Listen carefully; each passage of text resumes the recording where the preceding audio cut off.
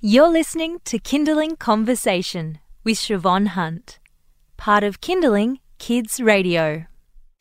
What happens when you move countries to be with the man you love, but then discover you're a bit of an island in your new home? Alice Duff moved with her mother from Liberia to the United States, and then she met her partner and then moved to Australia where they had a baby. With her own family and friends far away, Alice found it hard to find her village. So she created a website. It's called Born by One. And she's in the studio with us now, and her son is playing at our feet. So if you hear something, it's just him having some fun. Hi, Alice. How are you? Hi.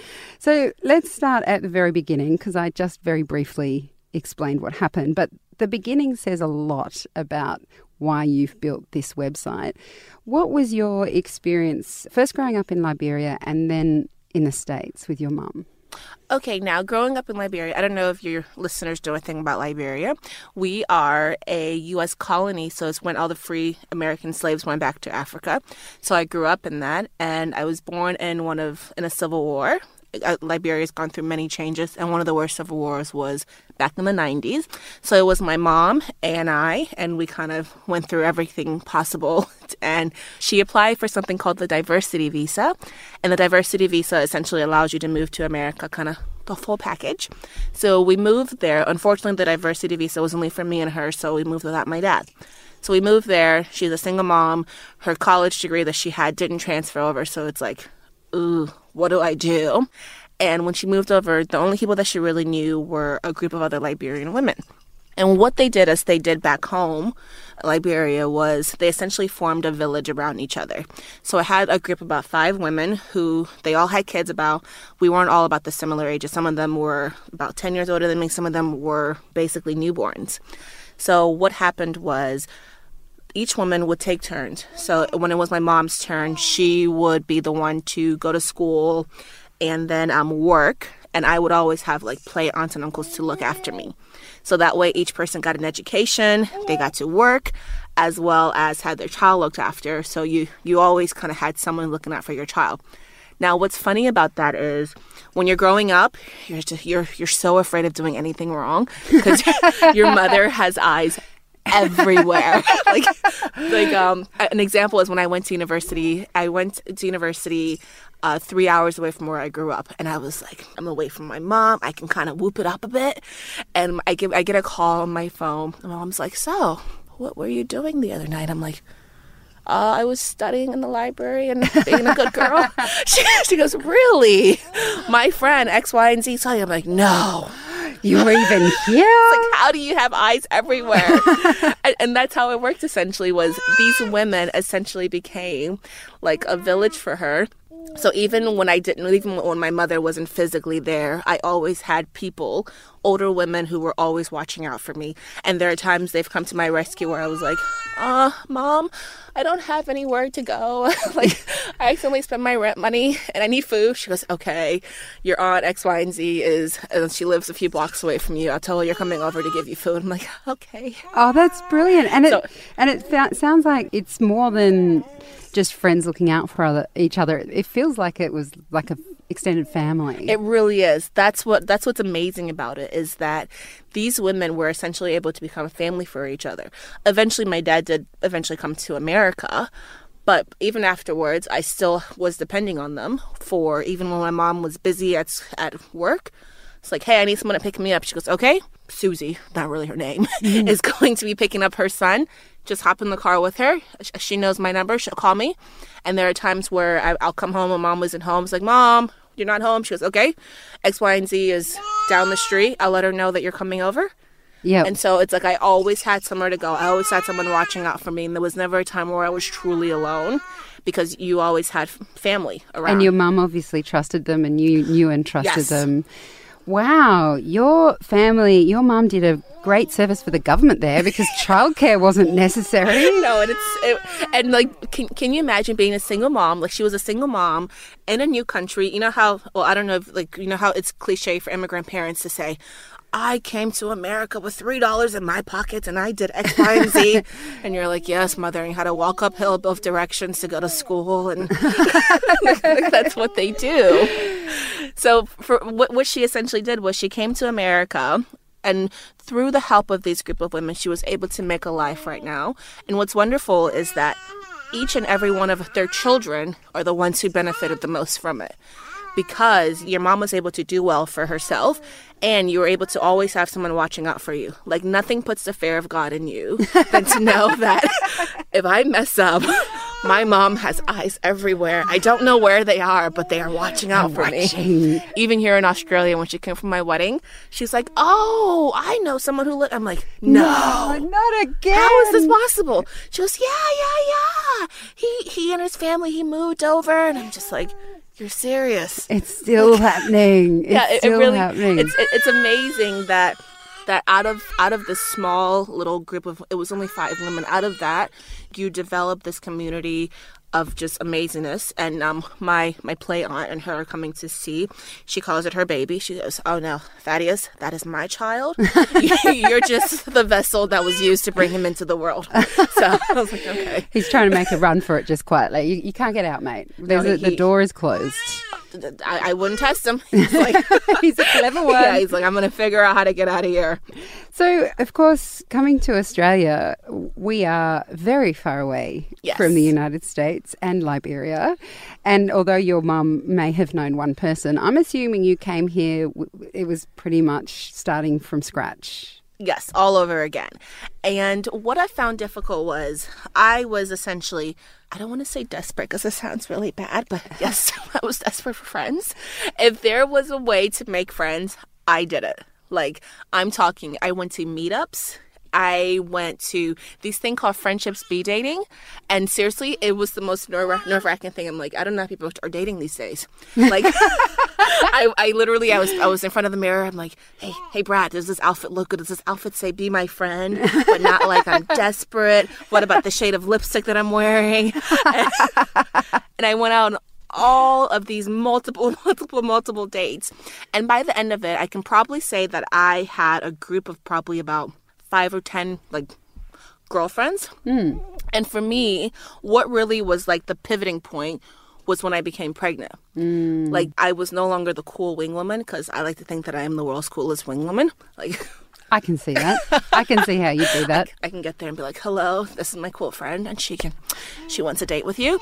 But becoming pregnant means that I was no longer going out, and these friends that I have made, they were out there partying, and I'm like, it's 8 o'clock. The kid and I need to sleep. So yeah, peace on out. Now, we used to live in Maroubra, and we actually moved out west, Maroubra, New South Wales. So we moved out west to around the Parramatta area.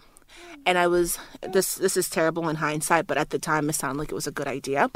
I was about 7 months pregnant, and my movers had flaked on me. Oh, no. My movers had flaked on me, so in all of my wisdom, I was like, you know what I'm going to do? I'm going to call on Facebook, because I have 290 Facebook friends, and I know at least one of them will come through for me. So I pull out, I did like a whole, hey guys, this is what's happening. Can I get some help? And like, it was depressing / eye-opening, because I got a lot of likes. I got a lot of sad faces. I got a lot of, oh, we're so sorry. And not a single person offered to help. And for me, I was like, oh my goodness. Like, these friendships that I thought were really good friends that I had worked so hard to cultivate and to like, I went on so many brunch dates that I did not want to be on because the brunch was not that good. It's like, I went on a lot of brunch dates to make these friends. And then it's like, in like that moment of like, I needed a village, I needed help, I needed like people to actually stand beside me, you were kind of left like, wah wah, like, I'm like, there's no one there. And for me, I was like, and being 7 months pregnant, I don't know if it was the hormones, I was just like, oh gosh, Brad, what's happening? And I'm like bawling my eyes out. He's like, I'm so sorry, what do we do? I was like, I don't know, we're gonna have to figure something out. I just can't believe it. Because the friends that I had, because with my back to the village my mom had, there were times where she moved, she never paid for a mover, because it was literally a village of people came. It's like, we'll get it together. You owe us pizza and beer. That's it. Yeah. Like, there's nothing else they need to pay for it. It's because we're It's here tit for for you. tat. Yeah. You help them, they help you. And we really don't have much of that unless they're blood relatives and they can't say no. I mean, I have friends I know who would do that, Yeah. but they're few and they're special. Yeah. Elise is one of them. She's one of those people who would do that. So when we have people like that in our lives here, I think, or I personally, hold them up in really high regard because it seems like we live in a culture here where that doesn't really happen. Although, having said that and coming back to why you started Born by One, there have been instances I've heard about on special groups on Facebook, for example, Inner West Mums, Inner West Single Mums, and all these different places where someone will put a call out and then people will flock to them. Yes. So is that what you were thinking when you started Born by One? No, actually, what I was thinking was the name Born by One is shortened on a phrase is you're born by one but raised by many. There's a quote, I forget who the quote is by, but essentially it says this idea of parenting is meant to be on your own is actually quite a new phenomena. It's like you were never, ever meant to parent on your own. Like, I tip my hat off 100% to single moms and dads who were doing it on their own because I'm just like, God bless you. God bless you. Like, I have a little one. I can't imagine doing it on my own. So the reason why Born by One came about is because I saw, like, I went to mommy groups. I did everything that you're supposed to do to make new mom friends. And I saw that you were developing just a very superficial level of friendships where it was like, oh, yeah, let's do brunch. But if my child was crying at 2 a.m. and I needed advice, I didn't have anyone to turn to.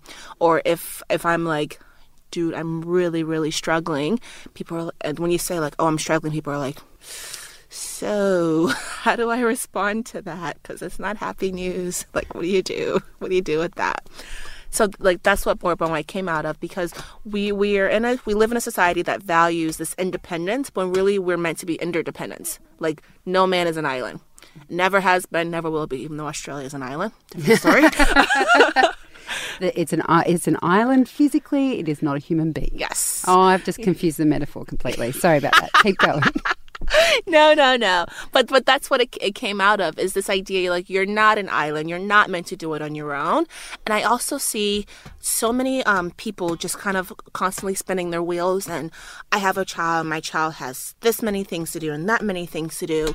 And even something simple as I have to do school runs. And it's like, well, don't you know people who are doing the exact same school runs? Why aren't you two getting together? And they probably live next door. Yeah. So I just have to say that tapping sound you can hear is Thaddeus he's playing the drums. Yes. He is having a little musical time down on the ground because we won't let him have anything else except for one toy. So he's making some music. So if you hear that, that's what you're hearing.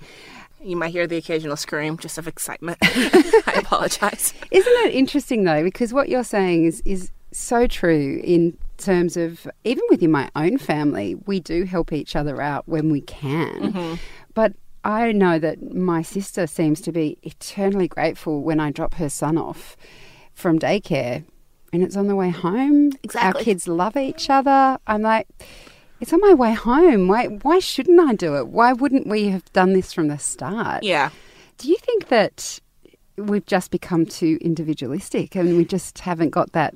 We've forgotten about the village. We have forgotten about the tribe sense of mentality because we're living in the world that values, like, I'm a strong, independent woman. There's nothing wrong with that, but there's also nothing wrong to say, like, fellow strong, independent woman, you want to be strong and independent with me? Together. Yes. Like, let's do it together. Like, there's an African proverb that says, if you want to go fast, do it alone. If you want to go far, do it together. Wow. And that's what Born by One comes out of, is that together we can do so much more. Sorry, I haven't explained what Born by One is. Yeah, let's explain that. So what it is it's actually a website, not an app. Now, there's a reason for that. I find that once you do this in, like, the app, when people actually don't necessarily take that first step to be like, hey, let's meet up in person. So it's meant to be a website. You get online, you fill out a little profile about yourself. It's like dating for finding parent friends. That's the kid in the background. So sorry. It's all right. I'll say hello. You keep talking. Yes. So what it is you fill out your information about your family, just about general things about you, and then we match you based on proximity, age of kids, things that would be appropriate for you to match up with. And our goal is to get you to actually meet up in real life, not to say like, oh, I met this friend online, she's awesome. It's like, great, ask her out for coffee. like take the next step. And then once you develop that friendship, we're not saying like overnight, you'd be like, hey, here's my kid, please hang out with them. Like once you develop that friendship, it could take months, it could take weeks. Just there's some people that I've met, which within a month, I'm like, oh my gosh, you're such a good person, let's be friends. Some people I've met, it's taken months to get to know them. That's just a natural part of it. But the goal is for you to form a co-op. Now, a co-op is a unique concept to Australia. It's not the apartment co-op. It's actually a co-op of families. So essentially, you have a group of families who are working together to help make life easier for themselves and for their kids. So you're sharing the parental burden. You're sharing the parenting responsibility. An example, the most common example of a co-op is a babysitting co-op. So we ask for no more than 5 families because that way you only really get one week in a month that you have to be committed to looking after the kids. So 1 week in a month, all the other families bring the kids to your house. The other families are free, like, hey, party. Now, if it's going to be a lot of kids, like each family pitches in like $10, order pizza, do something simple. Just entertain the kids, hang out with them, and then all the parents agree to be back by midnight to pick up their children. So for those 5 or 6 hours, you're without your kids, you can go have fun and be like, yay. I'm actually a wife, not just a mother, or I can go out and spend time with my friends, not actually just be a mom all the time or be a dad all the time.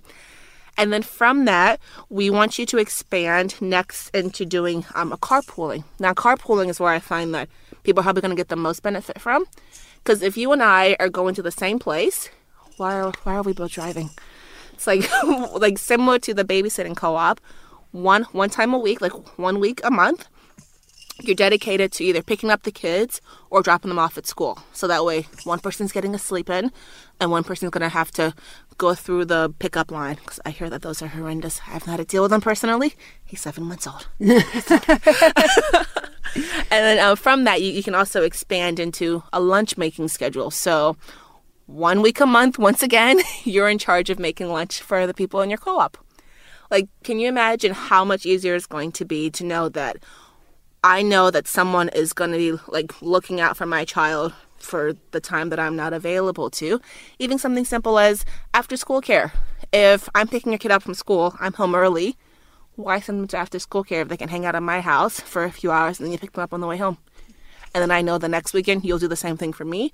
And that way, people, you're saving money, not just on groceries, because if you're making one sandwich, how much harder is it to make a second or a third sandwich? And you're only doing that 1 week a month.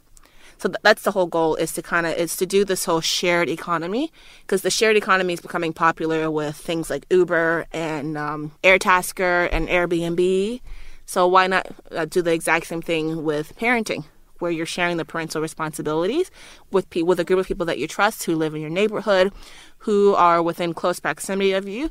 And then plus your kids get the experience of having friends that they can rely on.